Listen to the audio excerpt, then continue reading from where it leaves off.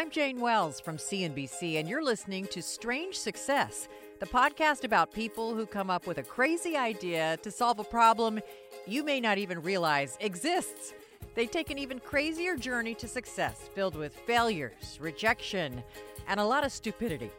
If you like weird stories with profitable outcomes, and who doesn't, subscribe to Strange Success on whichever podcast platform you use.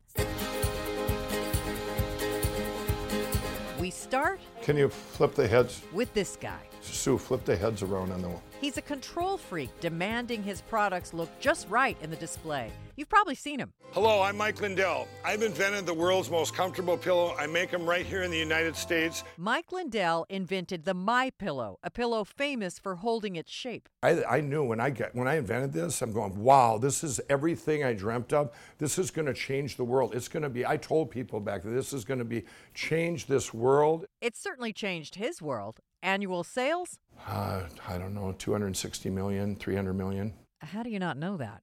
Well, Mike Lindell is not a detail guy. He literally runs around his 3 factories, which are capable of churning out 100,000 pillows a day. I can't keep up with him. Wow. What makes his success especially strange is that Mike Lindell started My Pillow when he was a drug addict.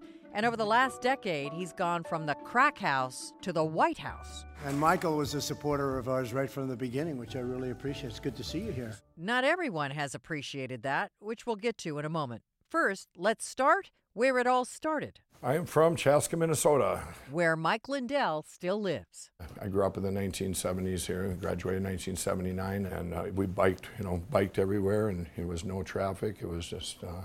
It was fun. I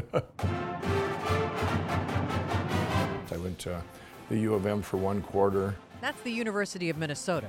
And I was working 2 jobs at a grocery store and the drive-in movie theater, and it was right during the Iran hostage crisis. Good evening. The American embassy in Tehran is in the hands of Muslim students tonight. Spurred on by an anti-American speech by the Ayatollah Khomeini, they stormed the embassy, fought the Marine Guards for 3 hours, overpowered them, and took dozens of American hostages. And I told my roommate, I said, I'm out of here. Things are going, the world's coming to an end. But I didn't, I thought college for me, I just felt like I was wasting my time. And I didn't really know what I want to be then. So Mike Lindell kept working 2 jobs, which soon became 1 job. And I actually got fired at the grocery store. The guy, he says, you're one of my best workers, but we always conflicted because there's things I didn't want.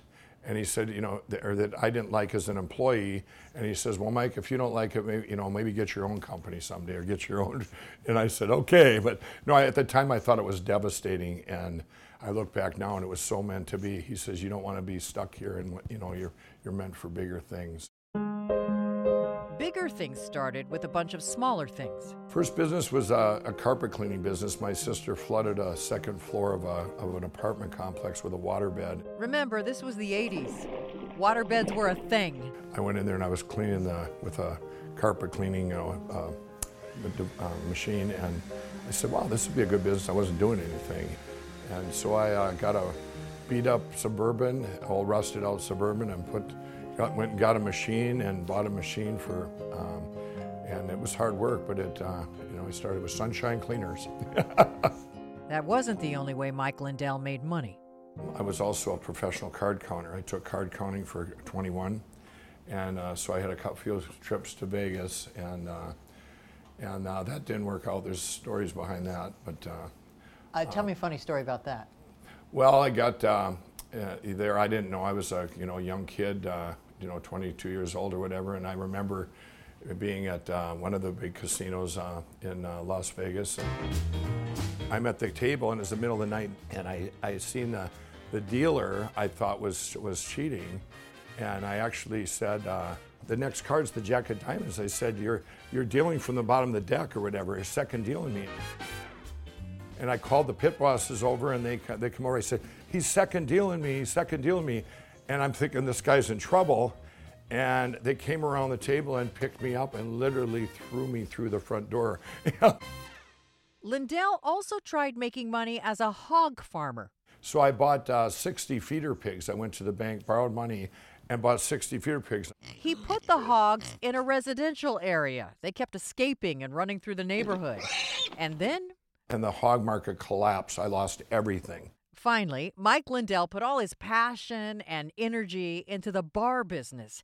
He started out as an employee, then he talked the bar owner into letting him buy the place. It was persistence. I didn't have any credit. I didn't have anything, and he, I talked him into it. That's about the time I started cocaine. Cocaine became a huge part of Mike Lindell's life. I was actually in treatment I had a lot of tickets in the 1980s, DWIs and such. Even in treatment, he kept trying to figure out his ticket to riches. His mind never stopped. One night, he met a guy in recovery.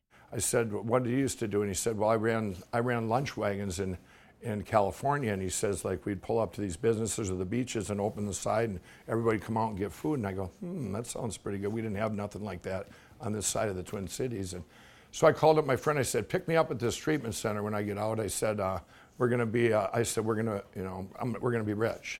So, after he left rehab, he started a lunch wagon business, and he also got back into the bar business. Probably wasn't real good because I was an addict at the time, pretty hardcore cocaine addict.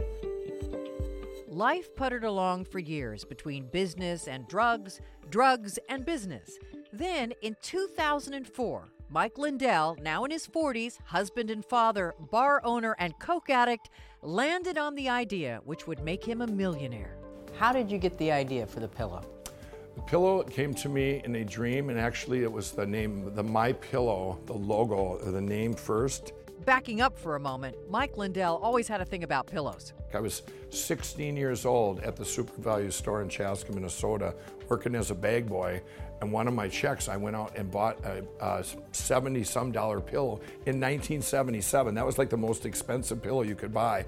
Who does that as a teenager? And I wasn't on drugs then or drinking. 30 years later, Mike Lindell was on drugs and drinking. Then he had that dream.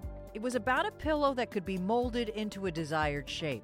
He believed it was a message from God. I got up in the middle of the night, it was about 2 a.m, and I had My Pillow wrote everywhere in the kitchen and all over the house. And one of my daughters at the time, she came upstairs, she looked around, she goes, "What are you doing, Dad?" She's like 10 years old, and she came up to get a glass of water, and I said, "I've got this idea for this pillow. It's going to be called My Pillow. What do you think about it?" And she looks at me, she goes, "That's really random." And she went back downstairs. Lindell was so passionate about the pillow, he says his addiction took a back seat, though only for a while. He taught himself to sew and bought foam, and he dragged in his son Darren, who was in elementary school at the time. And he'd come home from school, and we had like 94 different foams and stuff to put in there, and we would tear endless hours tearing and trying different things. And some days he goes, he's kind of trying to avoid me. I'm going, "Come on, it'll be fun." "It's not fun, Dad." There's foam flying around the neighborhood. So this is a hammer mill. This is an old piece. The guts of it are an old piece of a farm equipment. Lindell is showing me an old rusted machine he bought and retrofitted to make his first pillows in 2004. Back in the day, I had to change these grids. It was actually that I did it myself. For each piece, it took hours and hours to make, maybe 12 pillows, After making a few hundred pillows, in 2005, Lindell tried to sell them. I went down to a local, it was a Bed Bath & Beyond, and I went in there first. I said, "I have the best pillow in the world. How many would you like?" And they're going, "Okay, you need to leave." It's like, it was a complete shutout. And so I was turned down everywhere, and I didn't know what to do. And my brother-in-law's brother, he said, "Well, Mike, why don't you do a kiosk?" I said, "Well, what's a kiosk and how do you spell that?" I mean, I had no idea what a kiosk was. And so we borrowed money from my ex-bookie to get this kiosk. Actually, I'd remortgaged my house. I borrowed money from him. That comes a little later. As you can see, Mike Lindell's conversational style jumps around as quickly as his brain does. To get this kiosk, it was about $15,000. And we only sold 80 pillows during that whole Christmas stretch. He was way in debt. But there was hope because the people that had bought during those 80 that had bought, almost everyone had come back and said, "This is amazing." So yeah, you had that. So I knew, it had something that was divine. I was there the one day, and this guy asked me, he had bought a pillow, and he said, I said, "Can I get your card?" And I said, I'm all out of cards. I didn't have cards. Lindell wrote his name and number down on a piece of paper, and the guy called him. He said, this pillow changed my life. It created a miracle in my life. Turns out the guy was part of the local home and garden show, and in 2006, he invited Mike Lindell to bring My Pillow to the innovation exhibit. It was a hit. We sold out those 400, and then applied for the Minnesota State Fair, and I got in there that first year. But with these shows, now I knew I'd be able to support my family. Unfortunately, Mike Lindell also made enough to double down on his drug habit. How long you been clean and sober? So January 16, 2009. So you started My Pillow while you were still an addict. People say that all the time. They say that's one of the biggest miracles ever. I was a functioning cocaine addict, and then I got into crack cocaine. It's a different drug. In 2008, 4 years after launching My Pillow, Lindell tells the story of the darkest night of his life. Drugs had cost him his marriage, his house, and he was on the verge of losing control of his business. I was up for days, a couple weeks, and the three of the biggest dealers in the cities in Minneapolis here, I was staying down there. Where? And, what's that? Where were you staying? In the bad part of Minneapolis, okay, in one of the dealers' house or apartments. And the one guy leading says, you're going to bed, and none of your guys are going to sell you anything until you go to sleep. And then one guy said, he goes, you're our only hope. Mike Lindell was the only crack addict any of them knew who had achieved some success in life. So they did this little intervention, and then two of them leave and say, none of my people are selling to them. Well, the other guy's sitting on the chair, and I'm looking over doing one of these. Lindell is looking out of the corner of his eye. He said, how much do you have left? I had like 2 crack rocks left, and I smoked them, and he's waiting for me to go to sleep, that he's going to wait me out, and he fell asleep. So I snuck off and down hit the streets, and it was about 3:30 in the morning, and I'm not kidding, I could not, nobody. And I'm going, I have $100 for $5 worth, and these are addicts on the street, these are, and then I'm going, okay, how could they get the word out? How do they know, notice me? I'm trying to hide my mustache and everything. Okay, nobody knew who I was then, but still it was like they must have described me, Mike Lindell says no one in Minneapolis would sell him crack that night. So I get back defeated, and I get back to the apartment. The dealer was awake now. And he's sitting there, he goes, how'd that work out for you? And I'm just all upset, and he goes, give me your phone. He said, he says, I'm gonna take a picture. You're gonna need this for your book. Buried deep in Lindell's phone are 2 pictures he claims the dealer took of him that night. In both, his bloodshot eyes stare into the camera, exhausted and angry. That's actually gonna be on the cover of my book, the picture he took. That was March 2008. But wait, didn't he say he hit bottom in January 2009? A lot of more stuff had to happen throughout those 9 months. Like an epic battle for control of My Pillow. Pretty much everything that could go wrong was going wrong. Until finally, that January night, Mike Lindell decided it was time to stop taking drugs. I compare it to, you have a little dot on the TV, the old black and white TVs, where the little dot, and you turn it back on right before that dot, and it should come back to life. I had one prayer that night. I said, God, I want to wake up in the morning and never have the desire again for this. And because I knew he had a big platform for me that year of 2008, I kept getting signs that, this is bigger than me. I woke up the next day, and you got to realize this is years of crack addiction. I go, wow, something's different. It was the most peaceful feeling I've ever had, but I've never looked back. It was just gone. 2 years after that, in 2011, Lindell and My Pillow were profiled in the local newspaper. And I was actually in Laughlin, Nevada at the time, and I was playing blackjack. Yeah, he was still card counting to make a few bucks, and he was with a friend named Rob. Now, back in those days, Lindell had his phone set to ding every time a My Pillow order came in. The morning the newspaper story was published, all of a sudden he heard a ding, and he goes, what's that? And I said, well, that's an order. I said, someday, Rob, I said, my phone, my dream is it's going to ding so loud that, or ding so much I'll have to turn it off. At that exact moment in time, I get goosebumps when I talk about it. It was, and it was just like a fan going off. I sold more pillows that day than I had in probably the whole half a year combined. Lindell soon created newspaper ads which looked like that news article, telling the story of My Pillow, minus the cocaine part. And then at that same moment in time, I had a dream of an infomercial. another dream. And then I told my friends and family, I said, let's if everybody pulls your money, we're going to have the biggest infomercial. I've seen it in the world. And I actually went to some professionals, and they said, oh no, you need a movie actor, and you need this, and you need this. And I'm going, I want to throw up when I see some of this stuff. It's fakey to me, I wanted it to be real.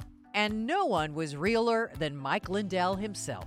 Anyway, the night before we're going to do this infomercial, all the audiences come there the next day. They have these big producers there, and they go, and I'm reading off this teleprompter, they go, we have a problem. You can't script this guy.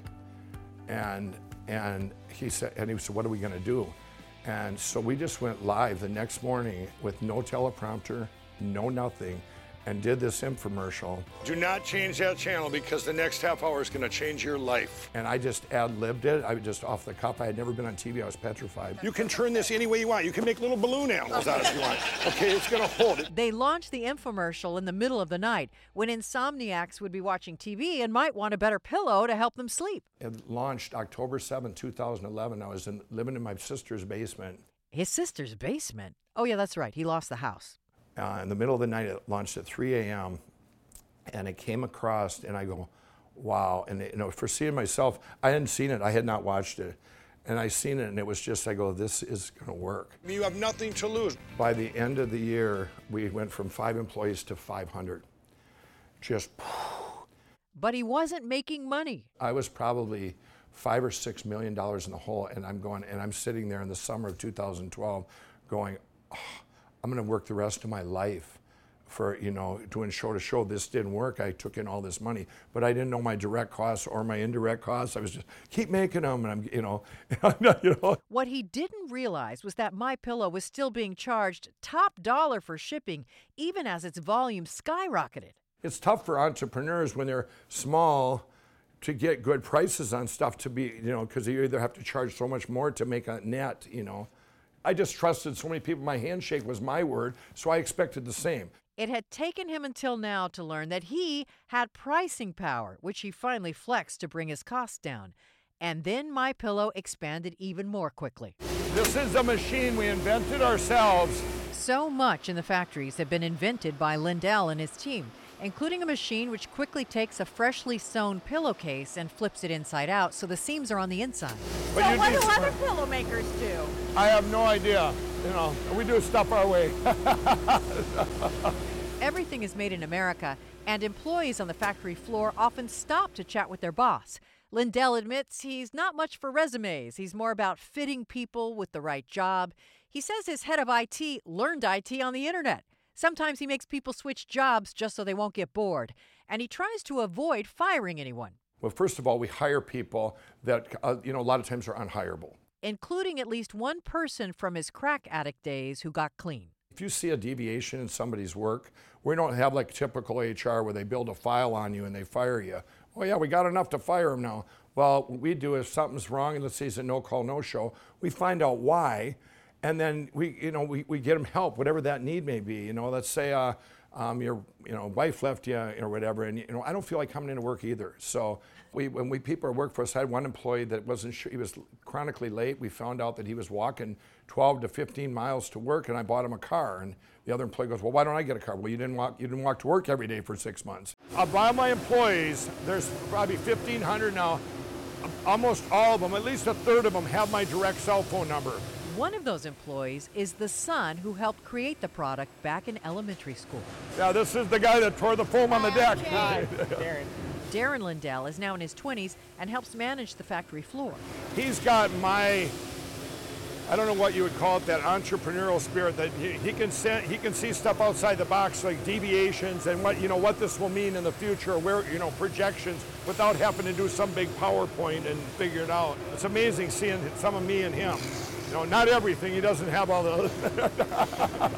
He's got the good stuff. Yeah. So the perfect ending, right? 1,500 employees, hundreds of millions in sales, product expansion into sheets, dog beds, mattresses for millennials. But wait. In 2016, California sued MyPillow for false advertising. In 2017, the Better Business Bureau changed the company's A+ rating to an F.